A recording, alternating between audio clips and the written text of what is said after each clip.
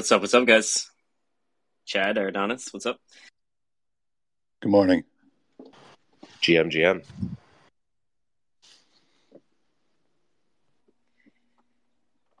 How are things going? Are you guys pumped up?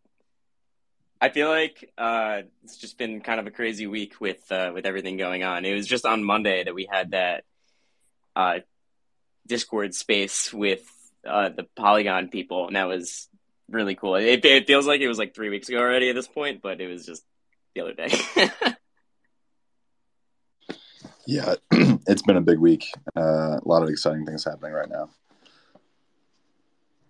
Yeah, same. Lots going on. Market's so crazy too. Definitely a pretty exciting time, just with everything going on beyond THORChain specifically, even. Yeah, Chad, what's going on there? Wait, I missed something. What's up? What's happening to the Which banks, Chad? I don't care which Chad. What's happening? Yeah, I wasn't sure. Just Chad in general. I wasn't sure which Chad you were referring to. Sometimes it's I don't know. like It you seems like guys. what's going on know? is exactly. It seems like what's going on is exactly what Bitcoin, what Satoshi was thinking about in 2008.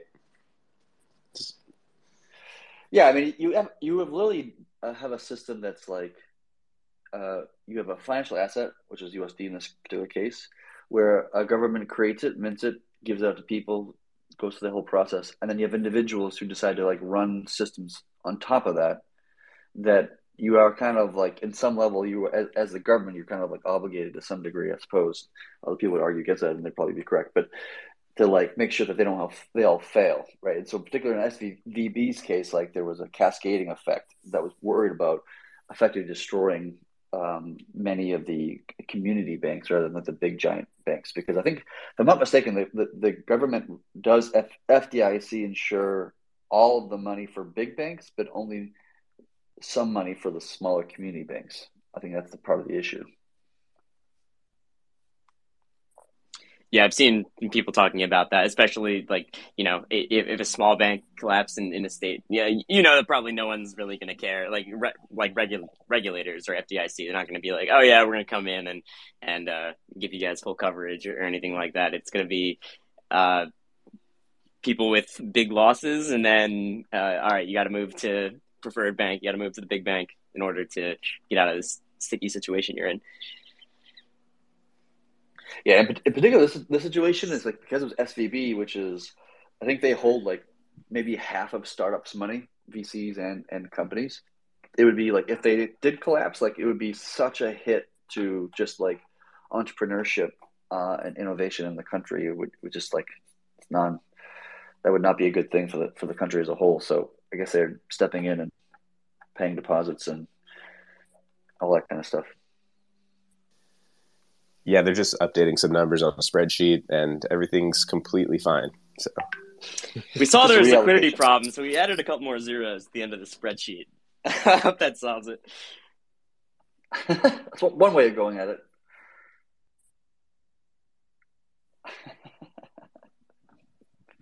Well, thankfully, we're trying to build. This is one of the fascinating things about like DeFi versus TradFi. Is that like TradFi is not it doesn't use Darwinistic measures to determine which systems are good and bad, right? It doesn't really matter if you design a bad bank; the bad bank will continue to function within some reason that the government determines to pick who the winners and the losers are within that context. But in DeFi, there's no government to pick, what is the winner, what is not the winner. In the end, what really is just like a Darwinistic system that just picks the strong survive and the weak do not. And so things that float to the top are going to be extremely valuable, very resilient and long-lasting financial instruments. The things that don't float and sink to the bottom are just going to go away, but just like most of life has gone away through the Darwinistic process.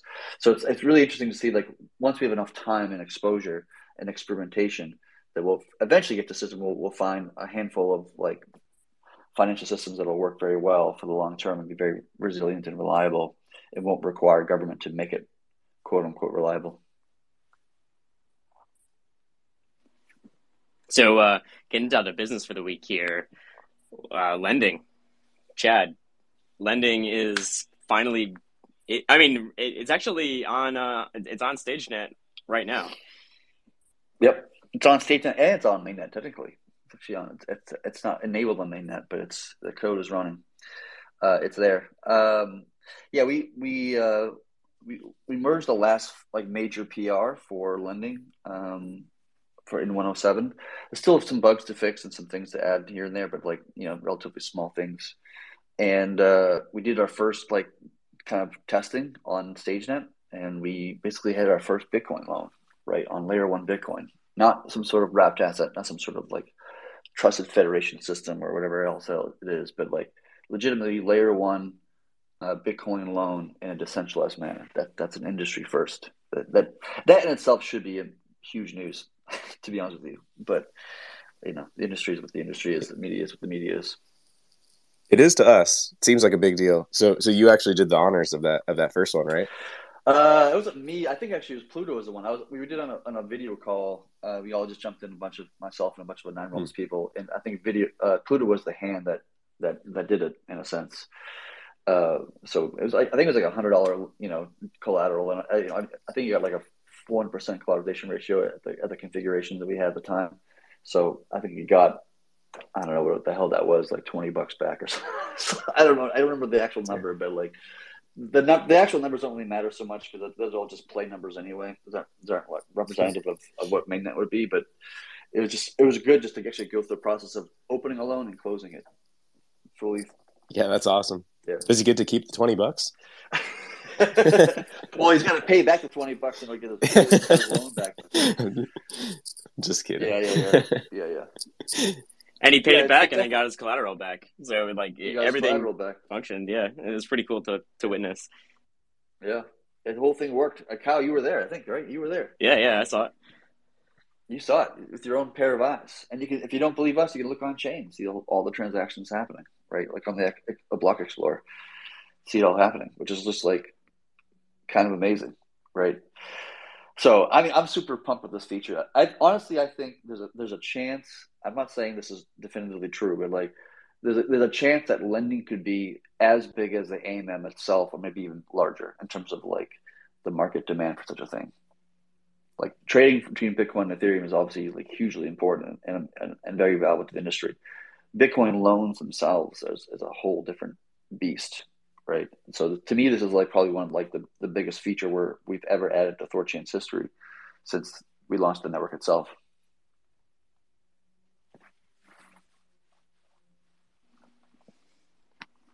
Yeah, man, everyone's really excited, and especially to test it. So, yeah, I don't know if you have any more info about the actual like testing. So like, I don't know whether people will be able. People can like just do it right now on StageNet if they so chose. But I'm not sure if there's like a greater push around like gathering community members to test, or if you're just kind of going through the testing framework, the regression framework that was recently put together. What the kind of process is there to actually get this thing out, and whether like the community can just come in and start testing and seeing if it works or not. Yep. Yeah, I think technically anybody can do that now if they really, really wanted to. Although I would say, do it with caution because it is obviously a very, very, very alpha feature. Most of the work at this point, to my understanding, is about more testing and validation, of course, but also building the like monitoring around the system to make sure that once we launch it on mainnet, like we have monitors around the system so that we can notify ourselves and the larger community when something is awry. That's one part of it. Other part is building the appropriate like dashboards or UIs so that people can check on the state of the status, the overall health of the lending system itself to understand, if it's going well or not going well, or either direction, whatever that is. And of course, there's documentation as well, which I know that some people with the Nine Realms team have been working on some documentation around this concept as well. And then also integrations as well, which we haven't even really started with our partners quite yet. Iridanis is on stage. You could probably comment on this, but we haven't really started talking to our partners quite yet about lending. Not to my knowledge, at least. We're probably waiting until we actually get the thing launched and, showing it works and all that kind of stuff first. But it's starting to get like I know that some UIs are starting working on it. Like I think THORstuff's already got a lot of the work done. I know that Shapeshift is interested in integrating the lending concept within their UIs as well, and kind of getting more integrations like that way as well. Yeah, I mean, there's still a lot of work to be done. The code is the hardest part in many ways, in a sense, but there's still a lot of more work to be done. So we still got a ways before we can actually launch the mainnet. Yeah, there's also probably a Thor wallet who I'm sure would be doing that as well. I see that they're in the chat, and they just said that they'd probably be launching it there. Also, Lens, LENDS is going to be launching lending, like their own front end for lending, basically. So I know they're interested in that. So there's probably.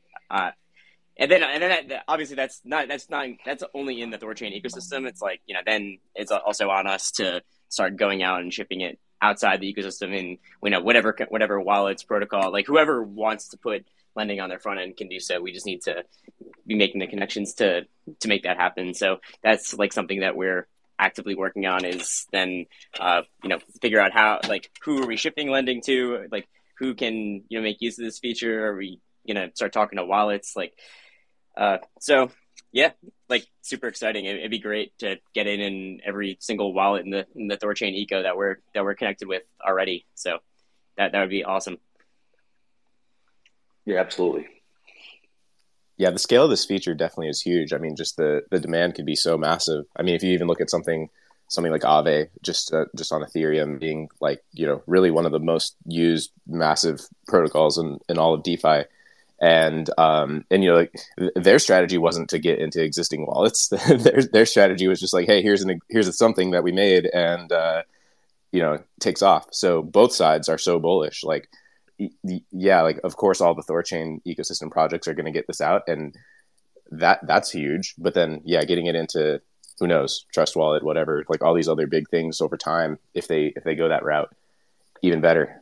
Yeah, if you actually go to DeFiLlama.com right now and just go to the homepage, and it organizes like all the DeFi projects via TVL, like the number one DeFi app, I don't consider Lido to be DeFi, it's liquid staking, so it's a different thing. But the number one is MakerDAO at 7.8 billion, and then Aave is at 5, and then Curve's at 4.5 billion. So the first two and largest DeFi protocols by TVL, right, is two lending designs, two lending concepts, right?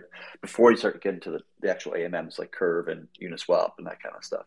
So like that kind of to me shows me that the market is, heavily like MakerDAO is almost twice the size of Curve, right, in terms of its TVL. That tells you that the market is there's a strong demand for lending in the market in general, and those two protocols really only surface or only support like a specific ecosystem, obviously being Ethereum. So if you take the idea that there's a huge demand for lending in the industry, there are entire ecosystems they're completely void, Bitcoin being obviously the largest by a landslide. And you take the idea that lending itself within the CeFi world is completely destroyed and destroyed itself. And so now there's this like, what is it, 30 or 40 billion dollars where it was in, whatever the quantity was in BlockFi and Voyager and Celsius and like all these guys. Like if you just look at the market analysis of this, like to me, this is why I feel like this lending protocol could be much larger than the AMM itself, because all the numbers point to that, at least from the numbers that I'm looking at right now. So, I'm quite excited about it. This thing's going to be pretty amazing. Not to mention that, like, okay, you got Maker and Aave in there, which total is right now is about 12 or 13 billion dollars in market cap between the two of those guys. They have a lending design that is obviously very, very different and structured very, very different than the THORChain's design, right? They have like variable rate interest rates. They have liquidations. They have all this kind of stuff that people have to be very stressed out and concerned about when they open up their loans. THORChain's design is radically different, structured completely different from how those are structured. And in my opinion, like the design is going to make those borrowing on those platforms be so much more, less in demand on those platforms because there's a newer system that gives them a better quality loan in terms of the attributes of what they're capable of getting out of this system versus MakerDAO or Aave. And MakerDAO, like people use MakerDAO predominantly just to 3x long their Bitcoin, their Ethereum position. Right? This is just on largely the Ethereum asset for the most part. Like the vast majority of loans are for that particular purpose. You apply the idea of what MakerDAO does as a way of 3x long your ETH position, and then you apply that to Bitcoin, which is obviously a much more significant asset by market cap, like orders of magnitude. I can't. What is it? I'm gonna look it up real quick. So the market cap of Ethereum is like 210 billion, and Bitcoin's at 512 or something like this. So it's about twice it. So double the size of MakerDAO, plus supporting other assets as well, like Ethereum, and theoretically we could support Doge and things like that downstream if people want to. Like that's insane to think about. Like the setup that the network has, the demand for this feature, the demand for lending across multiple chains and doing it in a better way in terms of like how tasty it is as a borrower is, and also CeFi is pretty much dead at this point, and there's really only one player in town, right, for Bitcoin loans especially. So just like everything about this thing just makes me so bullish, like insanely bullish. Yeah, dude, 100%. And then especially like being a protocol, that's where the huge advantage comes in, because then we could just start shipping it elsewhere. Like, we don't. It's not like we just have to grow our platform.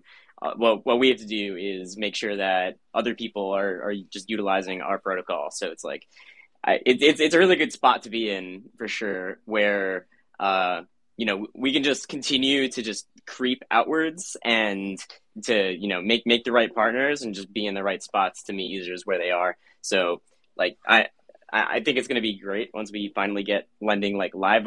It'll probably be quite a bit in testing, I'm sure, but we're in the race now. Like there is like it is not, we're not just waiting at the starting line anymore. We're actually like warming up, getting ready. So it's right there.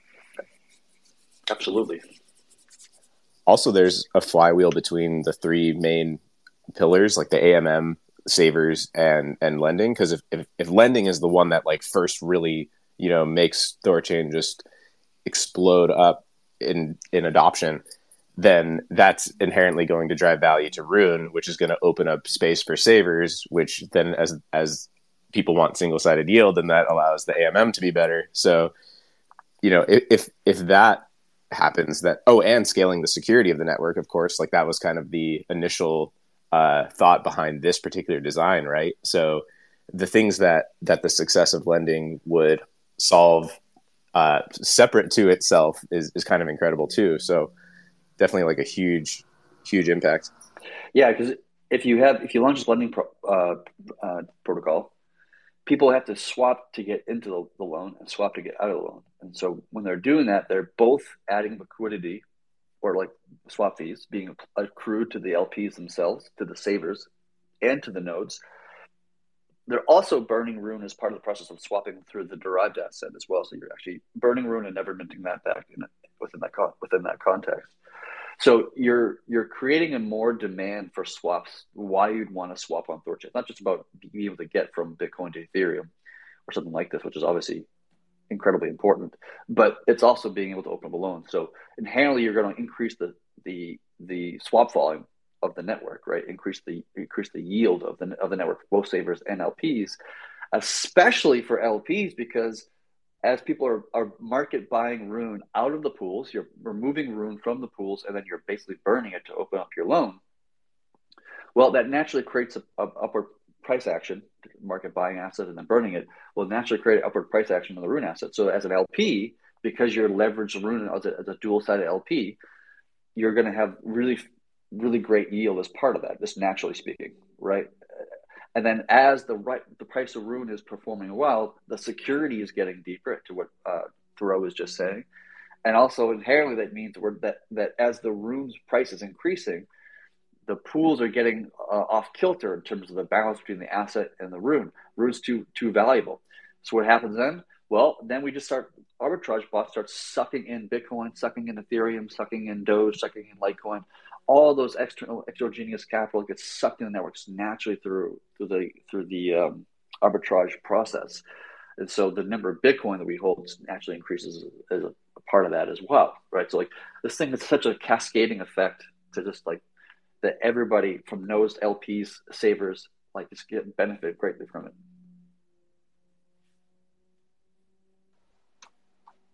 Sick, Chad. Cool. So I guess we could talk next about Polygon a bit because we had that discussion on Monday. We had, I mean, if anyone didn't see it, Jack from the Polygon biz dev team came on. He's someone that we met at ETH Denver, and a relationship that we definitely want to build and explore and get Polygon connected to THORChain because we think that there's a pretty big potential there for just like a really good partnership.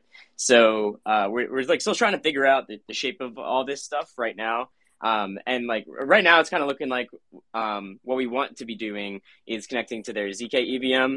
It's also looking like the node costs are much less than anticipated.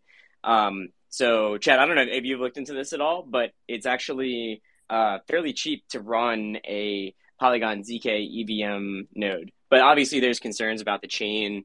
It's not even in mainnet right now. It's very new. So it's like there's some concerns about that. But it's like the actual infrastructure cost of the POS chain seems to be comparatively very low. It kind of runs off of the ETH daemon as well.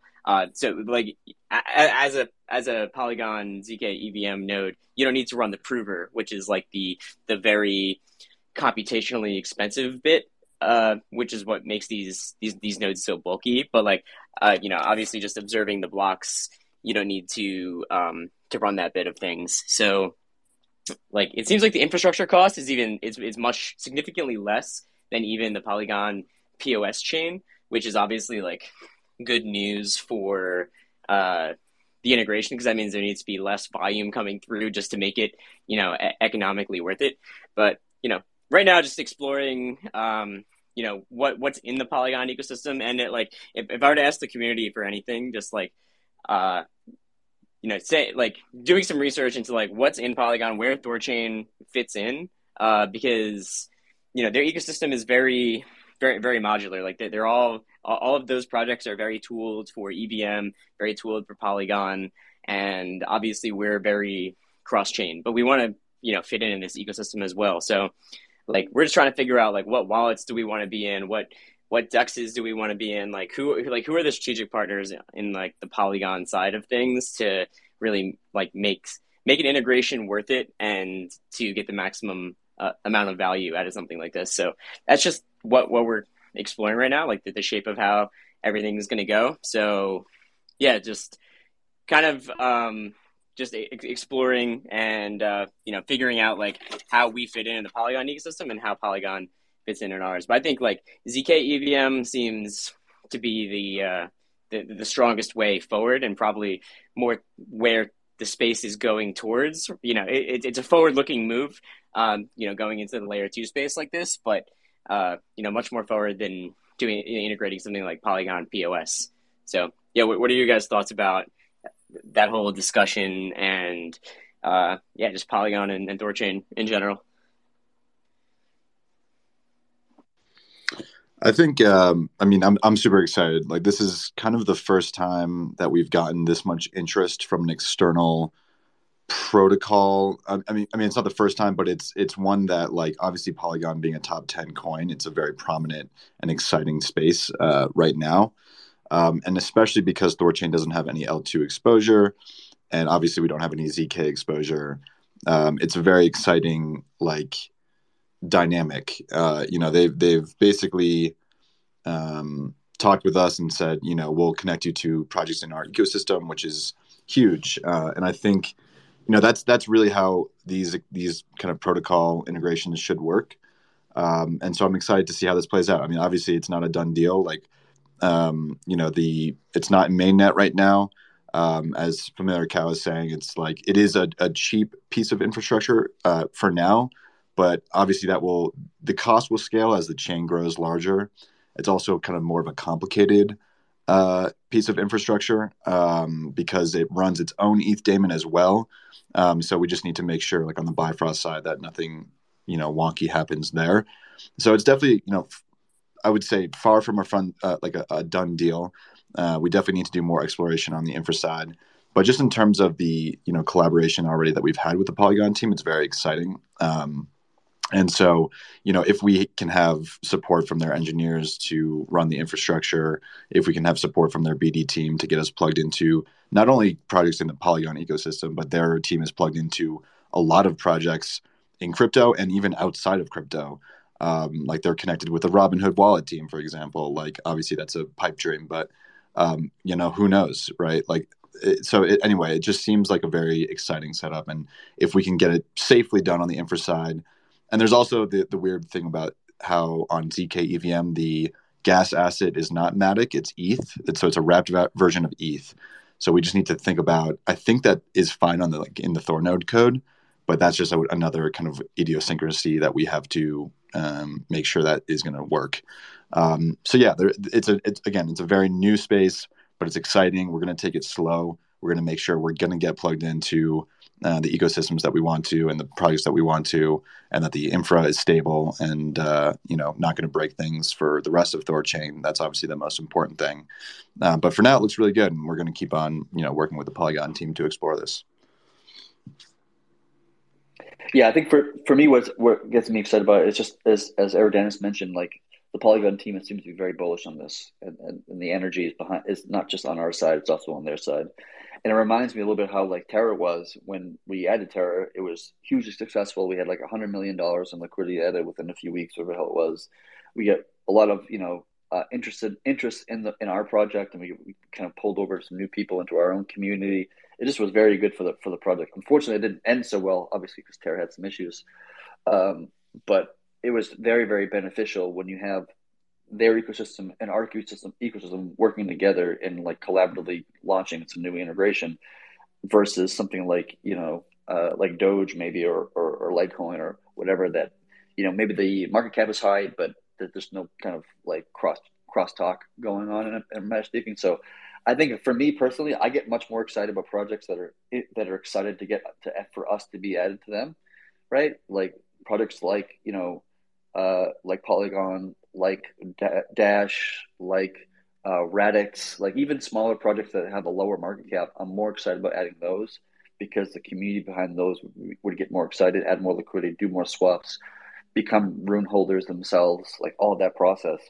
They're much more valuable to me than something like maybe Binance Smart Chain, which is really large in market cap, but I'm not really seeing a lot of like calls to action from the BSC community to like to be added to THORChain. So I'm not really sure how much benefit we're actually going to see from something like that. Yeah, I mean, just to speak on that a little bit, sorry, the BNB chain folks are definitely they definitely want to be helpful and get us connected to as many projects as possible in the BNB chain eco. So I think there's a big difference here in that like Jack from Polygon, he's a THORchat, like he understands exactly like how what THORChain, and I know that he understands like what THORChain's actual capabilities are. It's not a bridge. You can do swaps. There's yield and things like that. Like he understands how THORChain plugs in.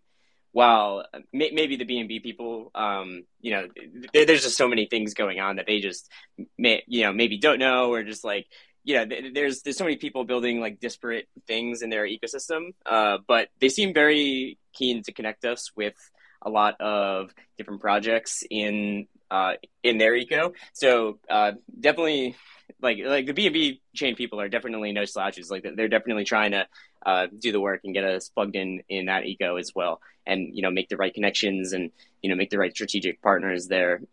So it's not like they're just completely dropping the ball, although like that's been kind of the case in the past. We're definitely like talking with the people at all these ecosystems and like trying to make sure that we're lined up to have a successful integration. Yeah, it's tough because I mean the ideal state is that you launch a new chain integration and you have a bunch of dexes and wallets in their ecosystem that launch day one as well. And yeah, we have seen some interest like from the BNB chain people. We have gotten connected to what's the one the new Solidly fork on BNB chain. We did get connected with them. So we have the touch points in like the BNB chain ecosystems. We're getting the touch points in Polygon. We obviously have touch points with the Dash community as well. So it's like I want all of them, but it's like, you know, it's just tricky because of the like important design aspects of THORChain. Just like the cost to the validators like is really top of mind when we're making these decisions. So it's like, and it's hard to predict, right? Like we thought we had good connections in the Avalanche ecosystem, but that really fell short, which was unfortunate. And so it's like, what we really want to do is be confident that the teams that we're working with are going to like walk the walk and talk the talk. You know, they're talking the talk. If can they walk the walk? Can they actually get us plugged in and get us users? Like that's like the biggest thing that like the Nine Realms team right now is trying to vet. And we're trying to get as close to like commitments on these sides. And then we like need to like relay that to validators and come up with like a formal proposal so that they can choose like the right path forward. Like if I had my, you know, magic wand, I would, you know, integrate Dash, I would integrate Polygon, I'd integrate BNB chain over the next 3 months, all of them. But, you know, we just need to be realistic about the economics of it. We need to make sure that validators have a, you know, healthy stream of income, that they're not losing money. So yeah, those are all the things that we're thinking about. It's like a tricky balancing act that we're doing, but we have a lot of exciting opportunities. So we just need to make sure that we're steering the community, you know, like just kind of making our recommendations, you know, telling them information that we're getting from these ecosystems, and then allowing the validators to choose the right path forward. Yeah, if you have like a favorite project in one of these ecosystems, you know someone at these projects, or you work for one of these projects, wallets, dexes, aggregators, whatever, definitely get them in touch with us because, you know, just getting that intro and starting to explore the opportunity. Like now's the time where we're really trying to just like talk to everyone that we can, and just see who the right partners are. So, you know, if anyone here has those kinds of, you know, people like that would like to connect to THORChain's liquidity, then like now's the time. Just put them in touch with us. Just have someone DM the THORChain Twitter account, and we'll get around to it. So yeah, bullish on integration season, Eridonis. A lot of integration stuff happening. Yeah, there's a shit ton right now. It's super exciting. We're getting interest from, I mean, what's really cool is that like, you know, we've kind of been focusing a lot on wallets. And there's a few other like kind of kind of different kinds of projects that are coming into the scope of things now, like protocols like Unizen and LiFi, that are kind of like bridge aggregators. I mean, Unizen is moving, like they've been EVM only, but they're moving into UTXO land, and we're basically helping them do that. And they're going to have BTC to EVM swaps baked in, you know, very quickly through THORChain, which is super exciting. I mean, teams like Rango obviously already live as a bridge DEX aggregator, and LiFi now I think working with the THORswap team, I believe, to integrate their API and, you know, route BTC trades through THORChain. So the protocol space is definitely expanding. We're talking to a few others as well. And then this whole ordinals thing is really creating a lot of cool interest from, you know, the traditional ETH DeFi NFT kind of ecosystems are now, you know, have a renewed interest in Bitcoin. And how many times have you seen on Twitter the last like couple of weeks, like, oh, I need, you know, I want Bitcoin, I have ETH, like, how do I do this without going through a centralized service? And like THORChain is always the answer. And so, you know, this is super exciting. We have like 5 or 6 ordinals wallets that we're talking to right now. And like, that's just super exciting for me because that's going to bring in new users, like users that haven't even heard of THORChain, have never swapped cross-chain in a decentralized way. And like, that's like fresh blood, baby. We love it. So that's super exciting for me as well. Yeah, I keep mentioning this, but THORChain as a crypto on-off ramp to its ecosystems is super powerful, especially you think about an ordinals wallet. Their target audience is people who trade NFTs. Where are people who trade NFTs? They're on Ethereum right now. Like that is where 99% of these people are. And obviously, what's the only route between these two chains?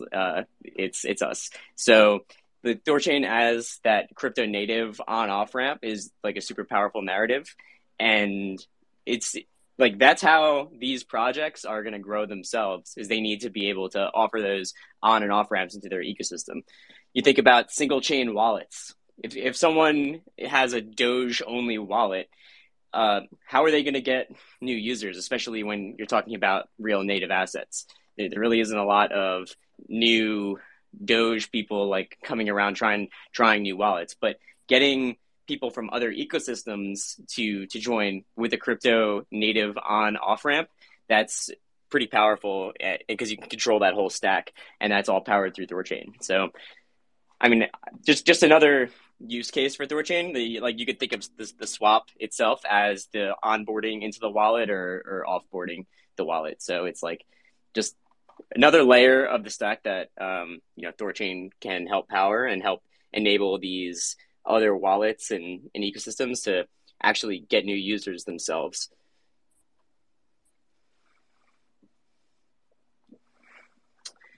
And speaking about the integrations you were just talking about, Unizen looking like they're about to launch like any day now, basically. Yep. Yeah, they've been moving. So they're gonna do like just BTC to ETH and I think AVAX swaps for day one. And then I'm actually helping them. They're going to be writing their own DEX ag contracts, which is cool.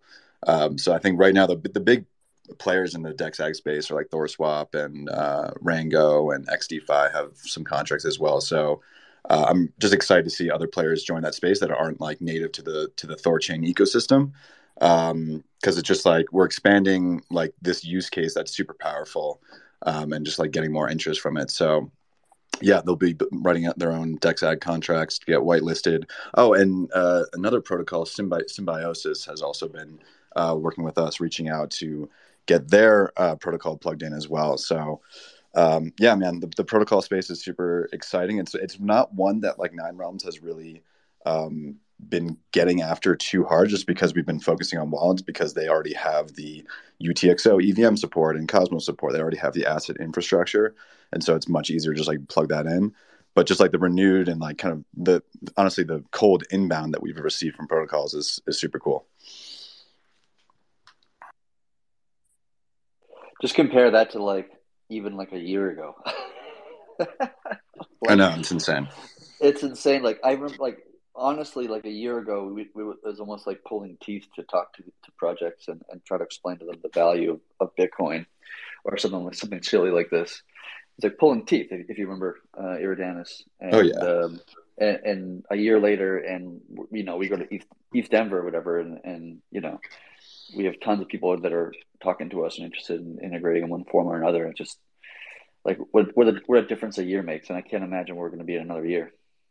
Yeah, it's been like the last year has been pretty like when we really started going after integrations like last year. Like yeah, I mean, Chad, we were on so many conversations where we would just like hang up and then like get on another call, just like huddle and be like, "What the fuck was that?" Like just like they're just like. I'm not going to name any names, but just some of the conversations we had where there was just no, I guess, and you know, it's fair, right? Because like some ecosystems are just maxis on their own ecosystems, and they're just like, well, we don't want native assets, we want wrapped assets on our chain, and just like it's just a difference of opinions, difference of visions. But I really feel like the narrative of THORChain and the narrative of cross-chain native assets is really ramping up, and like people are like kind of coming back and being like, okay, no, this is valid, and this is important, especially when like all these centralized services are just shutting down, and we're trying to decentralize everything. Like we're here to do it, and we'll welcome them with open arms whenever they're ready. Also, a good point that Chad made is a lot of other ecosystems painting themselves into a corner, just code wise. I don't know if you want to. You talked about this like earlier this week. I don't know, forget what channel this was, but talking about how a lot of other protocols are kind of pinning themselves into a corner in being able to support the things that as in they won't be able to support all of the things that THORChain supports, because obviously like we have a much better like overall design. So yeah, what was yeah, I mean that's just poking upon the idea that like if you're building something, even in the cross-chain sense, where you're building it via smart contracts or something of this nature, you are coding yourself into a corner. Like you're pigeonholing yourself in a way that you cannot undo that, right? Or if you do undo it, you literally have to throw away everything that you have and then start from from literally ground zero.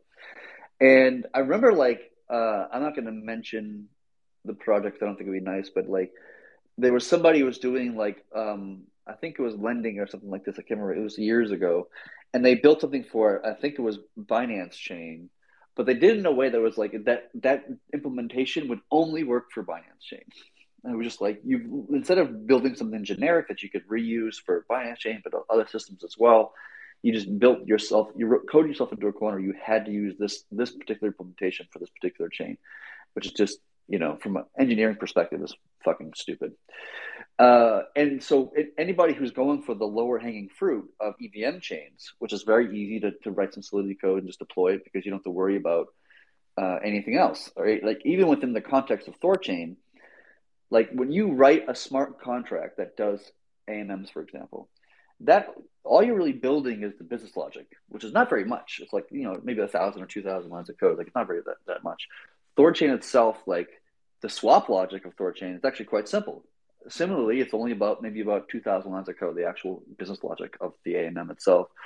And then we have all these things about like Bifrost and observations and like gas managing and TSS and like all these other things so that we can connect to arbitrarily any other chain we want to. And so like ends up being that like 98% of the code, or 90%, some huge amount, 95, 98%, whatever the hell the number is just around being able to be flexible, and so that we can connect to and integrate with arbitrarily any asset or any chain in more or less in the world, including even really difficult chains like Monero, crypto node chains. And so like we've spent the extra years that it takes, rather than going for the low-hanging fruit, which we actually had that conversation with the low-hanging fruit, the Ethereum only thing, like many years ago, and we dismissed it out of hand fairly quickly. So we knew we didn't want to solve like half of the problem. What we knew we wanted to solve the actual root cause, or the actual root issue. And so we spent years to design and develop the infrastructure around building this kind of chain agnostic infrastructure, which is the vast majority of the code that we have. It does exactly that, and very few of the code actually does the AMM stuff. And then once we have all that, we've solved like the really difficult problem, which nobody else in the industry has actually has solved, other than forking what we're doing. We can apply that same kind of flexibility and power, and then apply it not just to AMMs, but to earnings products and lending products, and order books, potentially perpetuals, right? Perps, like that just opens up things that we can do that nobody in the industry can possibly even do what we do, unless they fork our design or fork out what we're doing, which is pretty incredible. Yeah, man.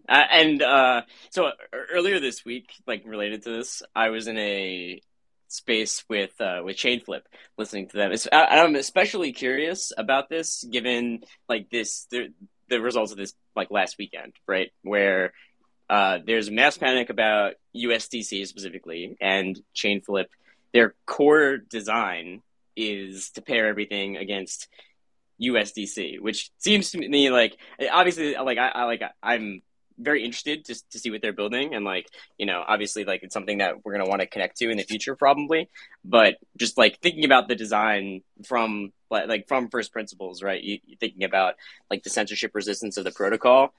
If something were to happen with USDC or Circle or something like that, the Chainflip is in a very bad position, and that's the positioning of their protocol, where they accept that as like a base level risk of like, hey, if USDC all of a sudden starts getting censored, or you can't move it without KYCing or something like that, it's not that big of a deal for THORChain. And obviously, like, it would be bad for the LPs in THORChain, but the actual network itself will just continue to function as normal.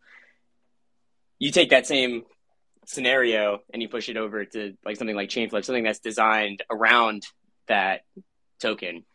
They're in a very, very uncomfortable position where they're, every single one of their pools is in a very unfavorable position, and that's just because of the base design. So it's like a lot of protocols are not thinking about the long-term sustainability and just the censorship resistance and always preparing for the worst and being like an actual like unstoppable protocol.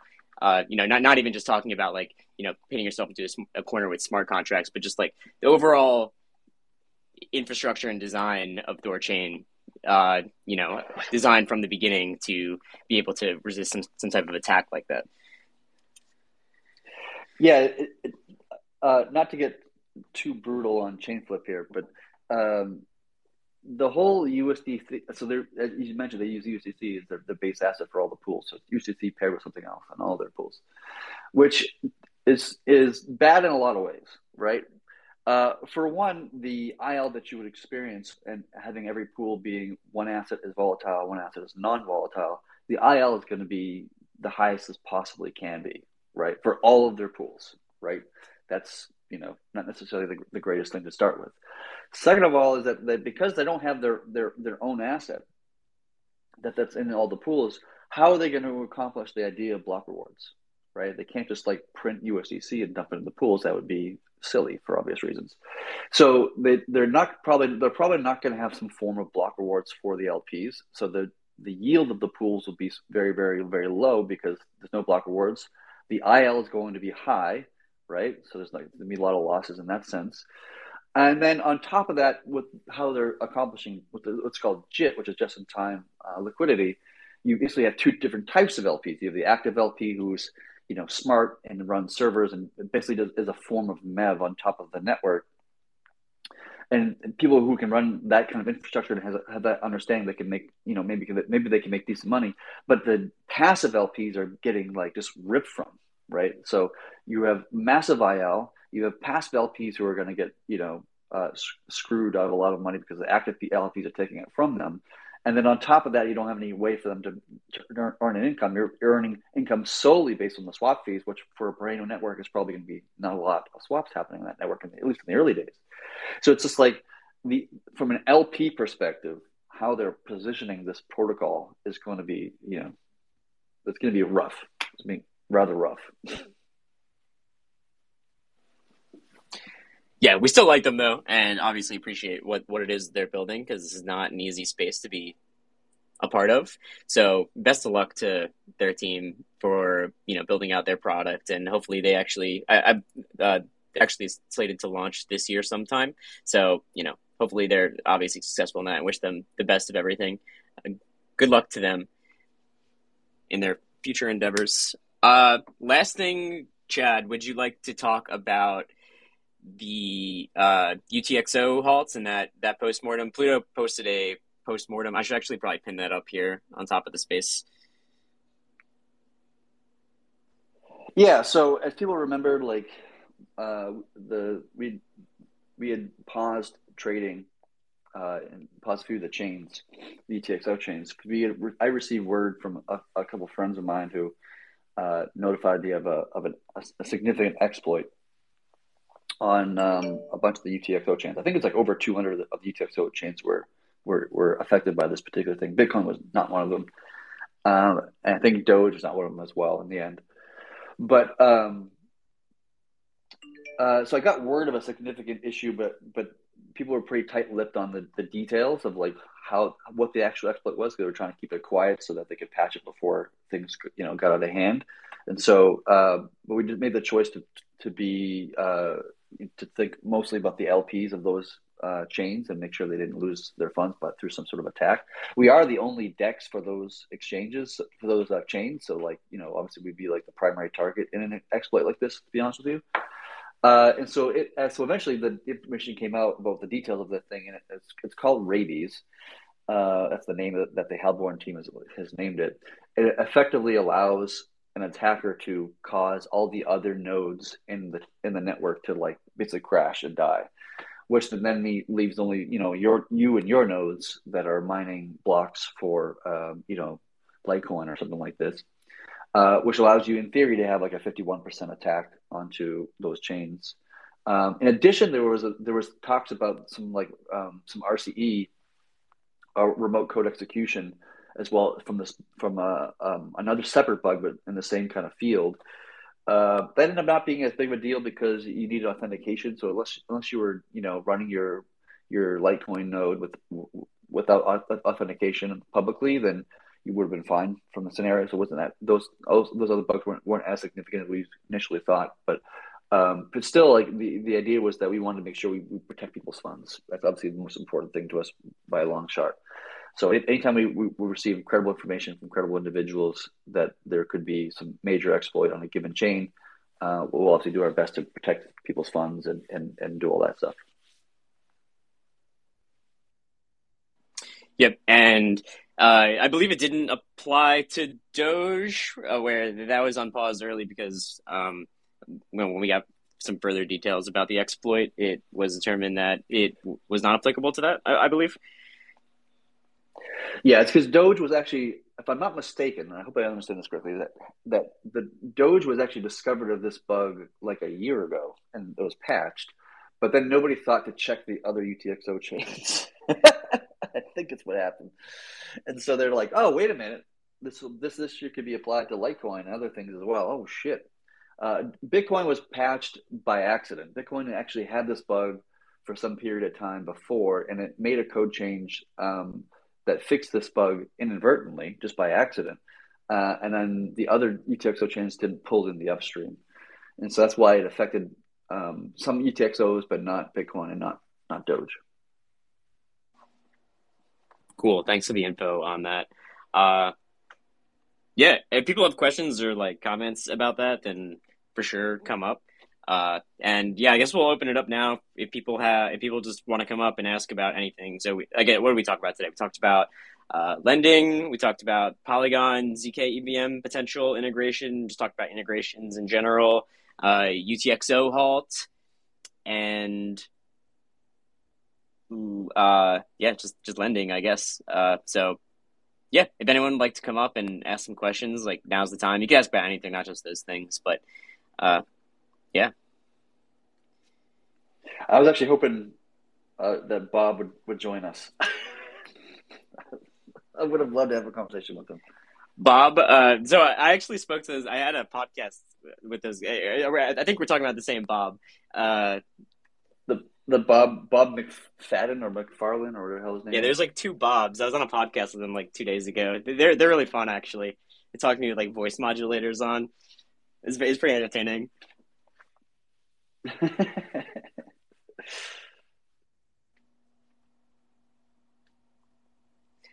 Any questions from the audience? Q&A? Ask me anything? Yeah, I got to Thor pill them a little bit. Well, they're definitely like rune bulls and stuff like that, but just like, just talking about the stuff that, the stuff that we talk about here every week, basically just lending and, just everything that we're excited about, integrations and everything. So it was a fun podcast. Like they're pretty small podcasts, but good group of guys. It's fun talking to people in the crypto community. That's why we started doing these in the first place, because it's just like, otherwise it's just people like tweeting at each other. It's not really this like actual conversation, but like I feel like Spaces is just a good medium because you can just actually just hear other people. So that's why I started doing these in the first place. So, by the way, while we're on the topic of podcasts, my friend Preston and I have been talking about putting together a podcast ourselves where we do kind of technical or economic deep dives into various projects and kind of analyze the inner workings to explain how they work and how they don't work if they have some sort of critical flaws in their implementation or designs. So be on lookout for that. That's be coming out the next couple of weeks, I think. That's great. Have you guys recorded episodes? Nice. I think we're going to record our first episode today. I think later today. We got the name picked out. We got the domain bought. Got the logo and cover art made and all that kind of stuff. And so we still have to build like the website and we figured out how to actually do the recording itself and editing, all that kind of stuff. We figured out a lot of the stuff. It's a little more to do, But probably the first episode will probably come out in the next like week, maybe 2.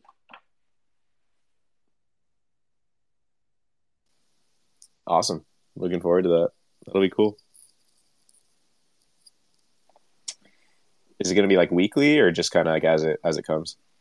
More as it comes. Like him and I are both obviously builders in the space, which is part of the reason why we wanted to create it, is because like a lot of people who are YouTubers or podcasters or whatever, they don't have the experience or expertise that myself and my friend Preston have, and so we kind of feel like we can offer good insight. But because we're both busy with our THORChain, and I'm busy with THORChain and THORceo, and he's busy with this thing called Upshield. It'll probably come secondary to that, and so we'll probably have an episode come out like maybe once every 2 weeks, maybe 4 weeks. That's the cadence we're trying to hit. I can't wait to listen to that. You guys are just fun to be around, so it's like it'll just be like listening to 2 old friends just argue at each other. Yeah, Preston and I actually we don't agree on many things. We just see things very differently between the two of us, which I think is going to make us pretty good and fun hosts. We argue a lot. We make fun of each other a lot. Like we're really good friends, but it's gonna be more more combative in some sense. And I think that's just gonna make a more interesting and fun show to listen to some people argue and yell at each other about. Yeah, exactly. Like we might have. He's kind of against the idea of not your coins, not your crypto, right? He holds this idea that we shouldn't be doing that because most people are too dumb to basically do it, which he's not wrong and he's not right either. It's going to be interesting. We're going to have some good arguments back and forth between him and I. I brought up Ghost Rider. Hey, Ghost Rider. Hi, everyone. First, I have to say congrats for this amazing product, and I'm really impressed about the team and all this. Yeah. So I have 2 questions. First, I hope you understand my English isn't that good. So we have a second reserve, the 60 millions from Rune tokens. Can you maybe a little bit explain what you want to do with this, or yes? So that was the 60 million Rune tokens in the treasury. The standby reserve. Supposed to go for the reserve. Yeah, the standby reserve. Yes. Yeah. So that's to be determined in some sense. There's really 2 use cases for it that we have in mind so far. One is just putting into the reserve itself, which would increase the block rewards, and which is kind of nice. The other option is burning some of it, and you heard that right, burning some of it. And by burning it allows lending to scale faster. So the lending system, and how it caps the amount of loans that it allows to be opened, is relative to the amount of missing Rune from the 500 million cap. So right now we're missing about 15 million Rune. This is largely from the kill switch. And so we take that number 15 million, we divide it by 5, we got 5 million Rune. That's the amount of collateral in terms of value the network will be allowed to be taken if we just launched lending right now. And so if we burn another 5 million or 10 million, we would add to that, right? And so if we wanted to allow more loans to be taken out, we can start just burning some of that Rune and allowing lending to scale more and faster. Whether that actually happens or not, I don't know. It's a conversation we've been having in the back end, so to speak. Nothing's been determined about what the final resting place of that is going to be, but for right now, it's going to be deposited into the reserve or it's going to be burnt to help scale lending. Okay, thanks. Second question, it's a little bit more technical one. So about POL.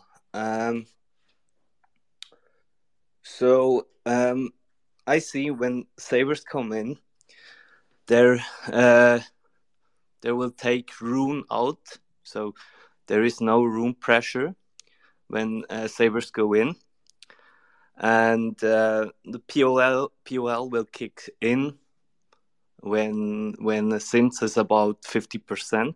I don't know exactly the number. That my question is that that is a non-event of the Rune price, Is that correct? Because savers take out the rune because it buys the other asset. Sorry, no. Yeah, you can explain better, but it's a non-event, no? So it depends. So if it's the sims that are at 50% utilization right now, and then somebody were to deploy some Bitcoin into savers, and then the POL would enter some rune into the pool, which basically sells some rune to do so. And so it's basically like the entering savers creates some buy pressure, POL creates some sell pressure, and they effectively cancel each other out in terms of the context of savers. So there's like it is a non-event in that sense. Yes, exactly. Exactly, yes. But what happens? Conversely, what happens if the rune price drops without adding savers? So we will hit the 45%, and then the reserve kicks in. The POL kicks in, and they'll sell rune. And couldn't that be like a little death spiral? No, it wouldn't be a death. So there is some free flexibility for sure.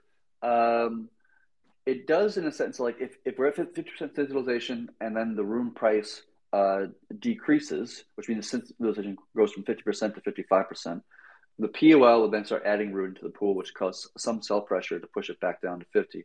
So it does create some reflexivity for sure, and both in the up direction or the down direction, depending on for if the POLs were moving. It's if the rune price goes up and up enough that the POL starts withdrawing, that you start creating some buy pressure. So it does create more reflexivity, but it's not a death spiral, right? Like the analogy I have in my mind is kind of like if you go to a bar, right, and you're hanging out with your friends, you don't speak at a normal speaking level. You speak louder than you typically do, like, you know, in a empty room with your friends, right? Because there's other people talking, everybody's, you know, talking above each other and around each other. So you're talking louder, but you're not screaming. You're not like, it's not like you walk into a bar and all of a sudden, like, you know, it's just like nobody can hear anything at all because everybody's screaming at the top of their fucking lungs. So that would be like a death spiral that like it causes everybody just to increasingly yell louder and louder. That's not what happens in bars for the most part. It's kind of conceptually some of that. Like you only get a death spiral when the added pressure that you're creating on the price is greater than it was in the moment it was before, and that's not the case with this kind of situation. It does create reflexivity for sure. That's true, but it's not wouldn't create a death spiral.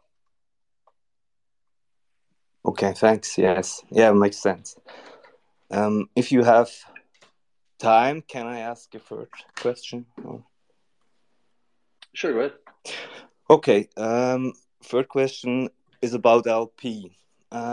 Is that correct? When I think about LP, I think with savers, it's like a leveraged position. So if rune goes up, and now at the time there are more savers, not more, but a lot of savers, and not that much of LPers. So it's like a really leveraged position for the LPs when rune goes up or down. Is that correct?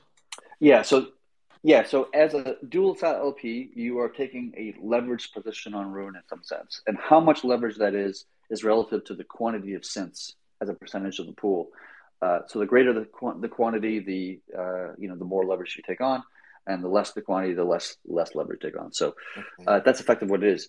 So the POL's job, in some sense, is to cap what that leverage is, which is we're capping at 50% synth utilization. Okay. And it's 50% for that kind of like, you know, neutral thing we were just talking about one before, where like if you add savers, it creates some buy pressure. If you add POL, add some self pressure, the two of them cancel each other out. That's why it's 50%. If you were to do less than 50%, do it 40%, it would be a net negative on the rune price. And so we don't want to do that. So 50% is where we're at. POL kind of creates a cap of what the leverage can be for a dual set LP, and that's how it's designed at the moment. Yeah, I actually just pinned up a tweet on the top here. I put out a tweet earlier this week about just the modern LP dynamics. There's definitely people who still don't understand the synths leverage concept. So definitely, like, bookmark that, or just save it and read it later if you can. It helps explain a lot about why synths add leverage to the LPs, and just how all that works.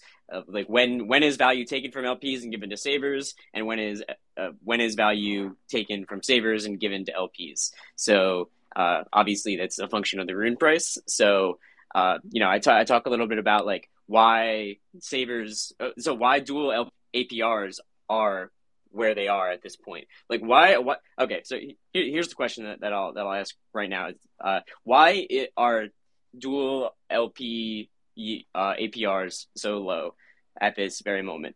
Now, there's two reasons for that. First being synths / savers. So with increased synth leverage, because there's more savers. And the synths is the primary driver of this, but the primary demand center for synths is savers. So I'm just going to kind of use those interchangeably.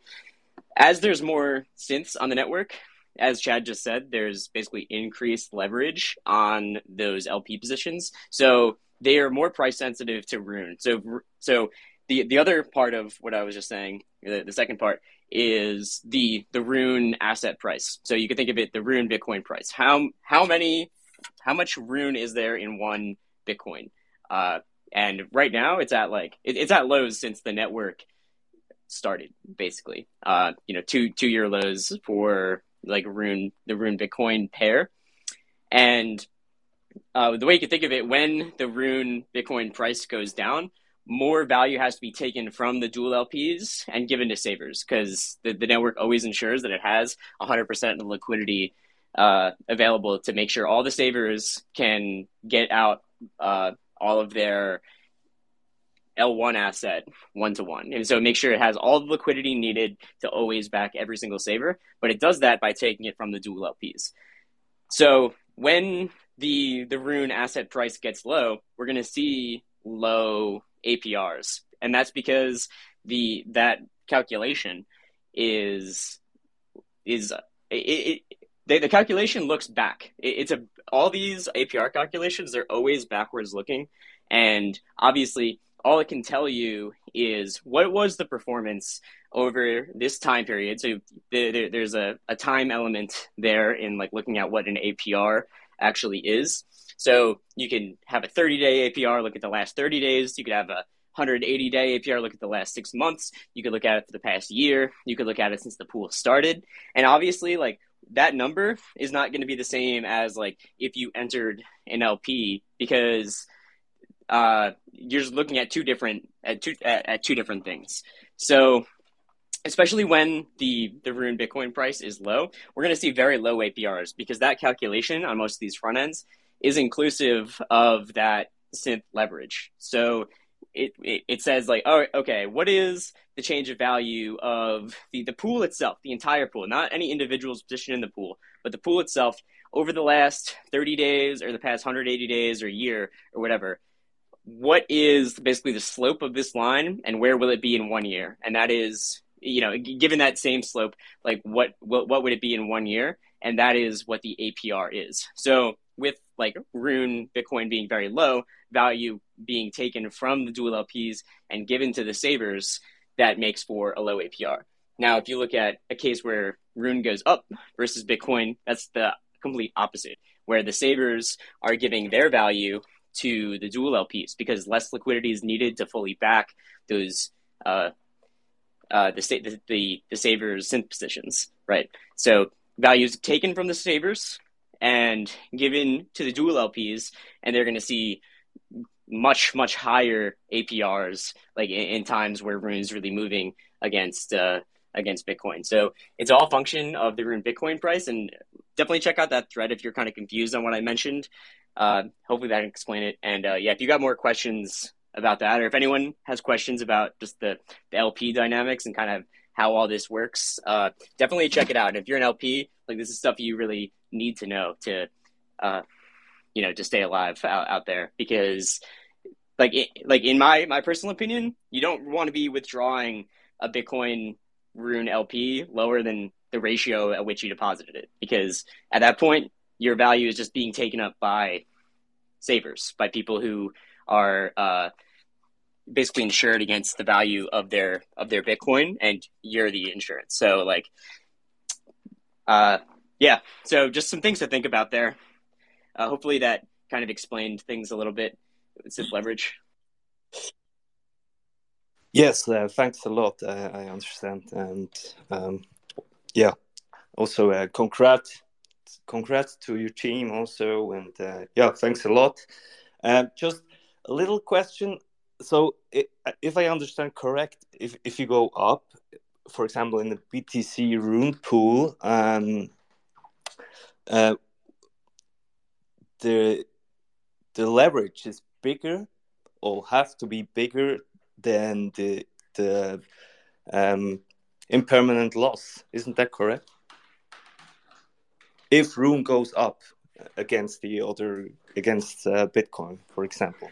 Yeah, if Rune goes up against the other asset, then the dual LP will gain more value out of that. The Saber is unaffected. They actually give some of their they don't lose anything in terms in like Bitcoin terms, but they give up like the more of the total value of their liquidity units to the dual LPs. So that's kind of where the leverage plays in, because you can think about it like all the pools are made up of Rune. Like, you know, we're talking about the Rune Bitcoin pool. It's all made up of Rune and Bitcoin. So it's like if Rune goes up, but you know half the pool is priced just in terms of Bitcoin, then all that extra Rune value basically just goes towards the dual LPs. So that's kind of where the leverage comes into play there. So like Rune Bitcoin LPs are price sensitive based on like the ratio of Rune and Bitcoin, and they need to be thinking about that and thinking about synths and savers. Thanks a lot. Yeah, one of the interesting things is that in the case of IL, it doesn't matter which asset is moving up or which asset is moving down. You experience loss, right? But in the case of because of synths, in our case, if Rune's price is going up, you don't experience loss. You experience gain. And if Rune price is going down, then you experience loss, not gain. So it's like IL goes in. It doesn't matter which assets move up or which assets move down, but in synths it does. And so if you're experiencing IL because Rune's price is plummeting, then you also experience positive aspects from synthetics. So it's kind of interesting play on the numbers.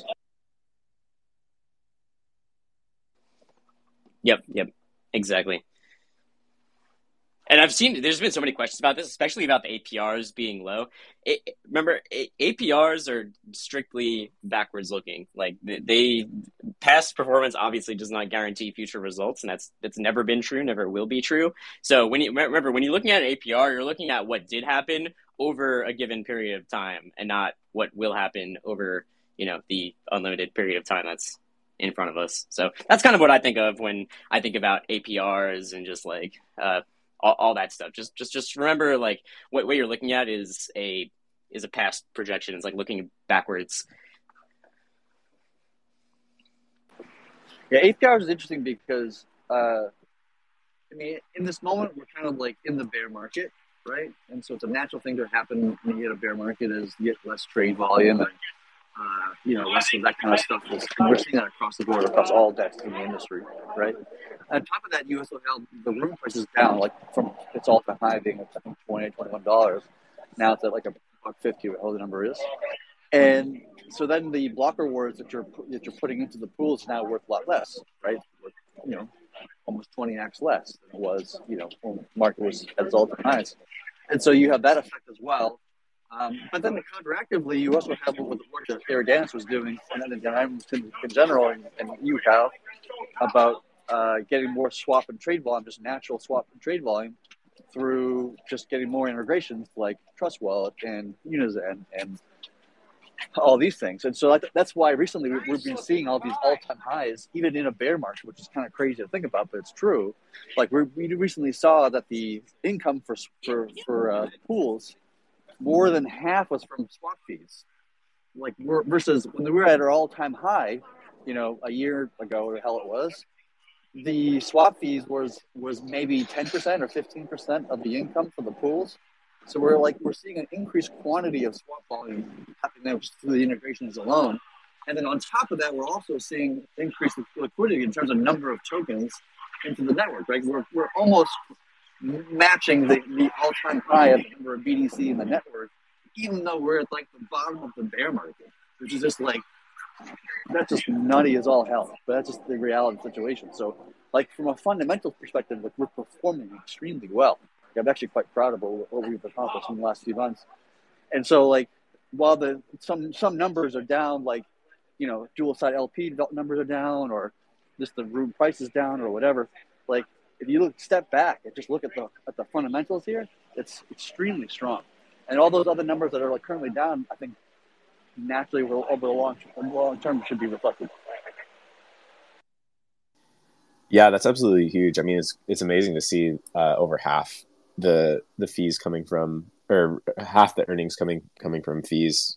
Yeah, I mean, that's like eventually, like someday, like, yeah, it might be really, really a high proportion, right? Though the funny thing is, I guess if Rune were to pump, that would actually go down, right? Because then you have the block rewards being so much more valuable. So there will be an interesting dynamic there as things turn bull. But yeah, I mean, totally agree. Of course, like very much really positive signs and a great place to be in the depths of the bear. Right. So if you were to launch lending tomorrow, just say, and people start buying millions of Rune, just pulling it from the pools and then burning it, you're going to have this like multiple factors of, yes, you're going to have the Rune price pump, and yes, you're going to have the percentage of income from the pools coming more from the block rewards than the swap fees. But then you also, at the same time, you have all these swaps happening in the network to open and or close their loans, which is also going to increase the number of swap fees that's happening, and also cause more arbitrage costs to do more arbitrage because there's more organic swaps and trades in the network. So it's like there's like so many facets that are being moved at the same time, but all in the same direction. Cool. Last thing, I guess we'll hear some words of wisdom from Jimmy the Otter. Hey, Jimmy, what's up? Much appreciated. It's good to be here to give one of the last opinions. You know, I am a THORChain maxi, and it's just good to hear your guys' voice during this time of turmoil, to see a project that actually accomplishes its goals. But you know, I am recruiting for the THORChain Special Forces. I'm asking all believers to come and join the commandos, because we are in the trenches, and this is a war to talk about THORChain. We got to get on the rocket ship, and we got to get to the moon. And how do we do that? Well, we're going to get in the rocket ship, and we're going to hear the birds go, caw, caw, caw, caw, caw, caw, caw, caw, caw, caw, caw, caw, caw, caw, caw. Yep. Yes. Wow, inspiring. Thanks, Jimmy. Yeah. All right. Well, yeah, I guess we'll see you guys next Friday.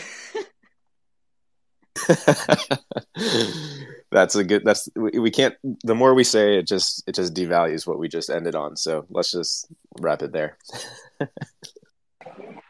All right, guys. Good talking with you again. All right. See you guys. Yep. Peace.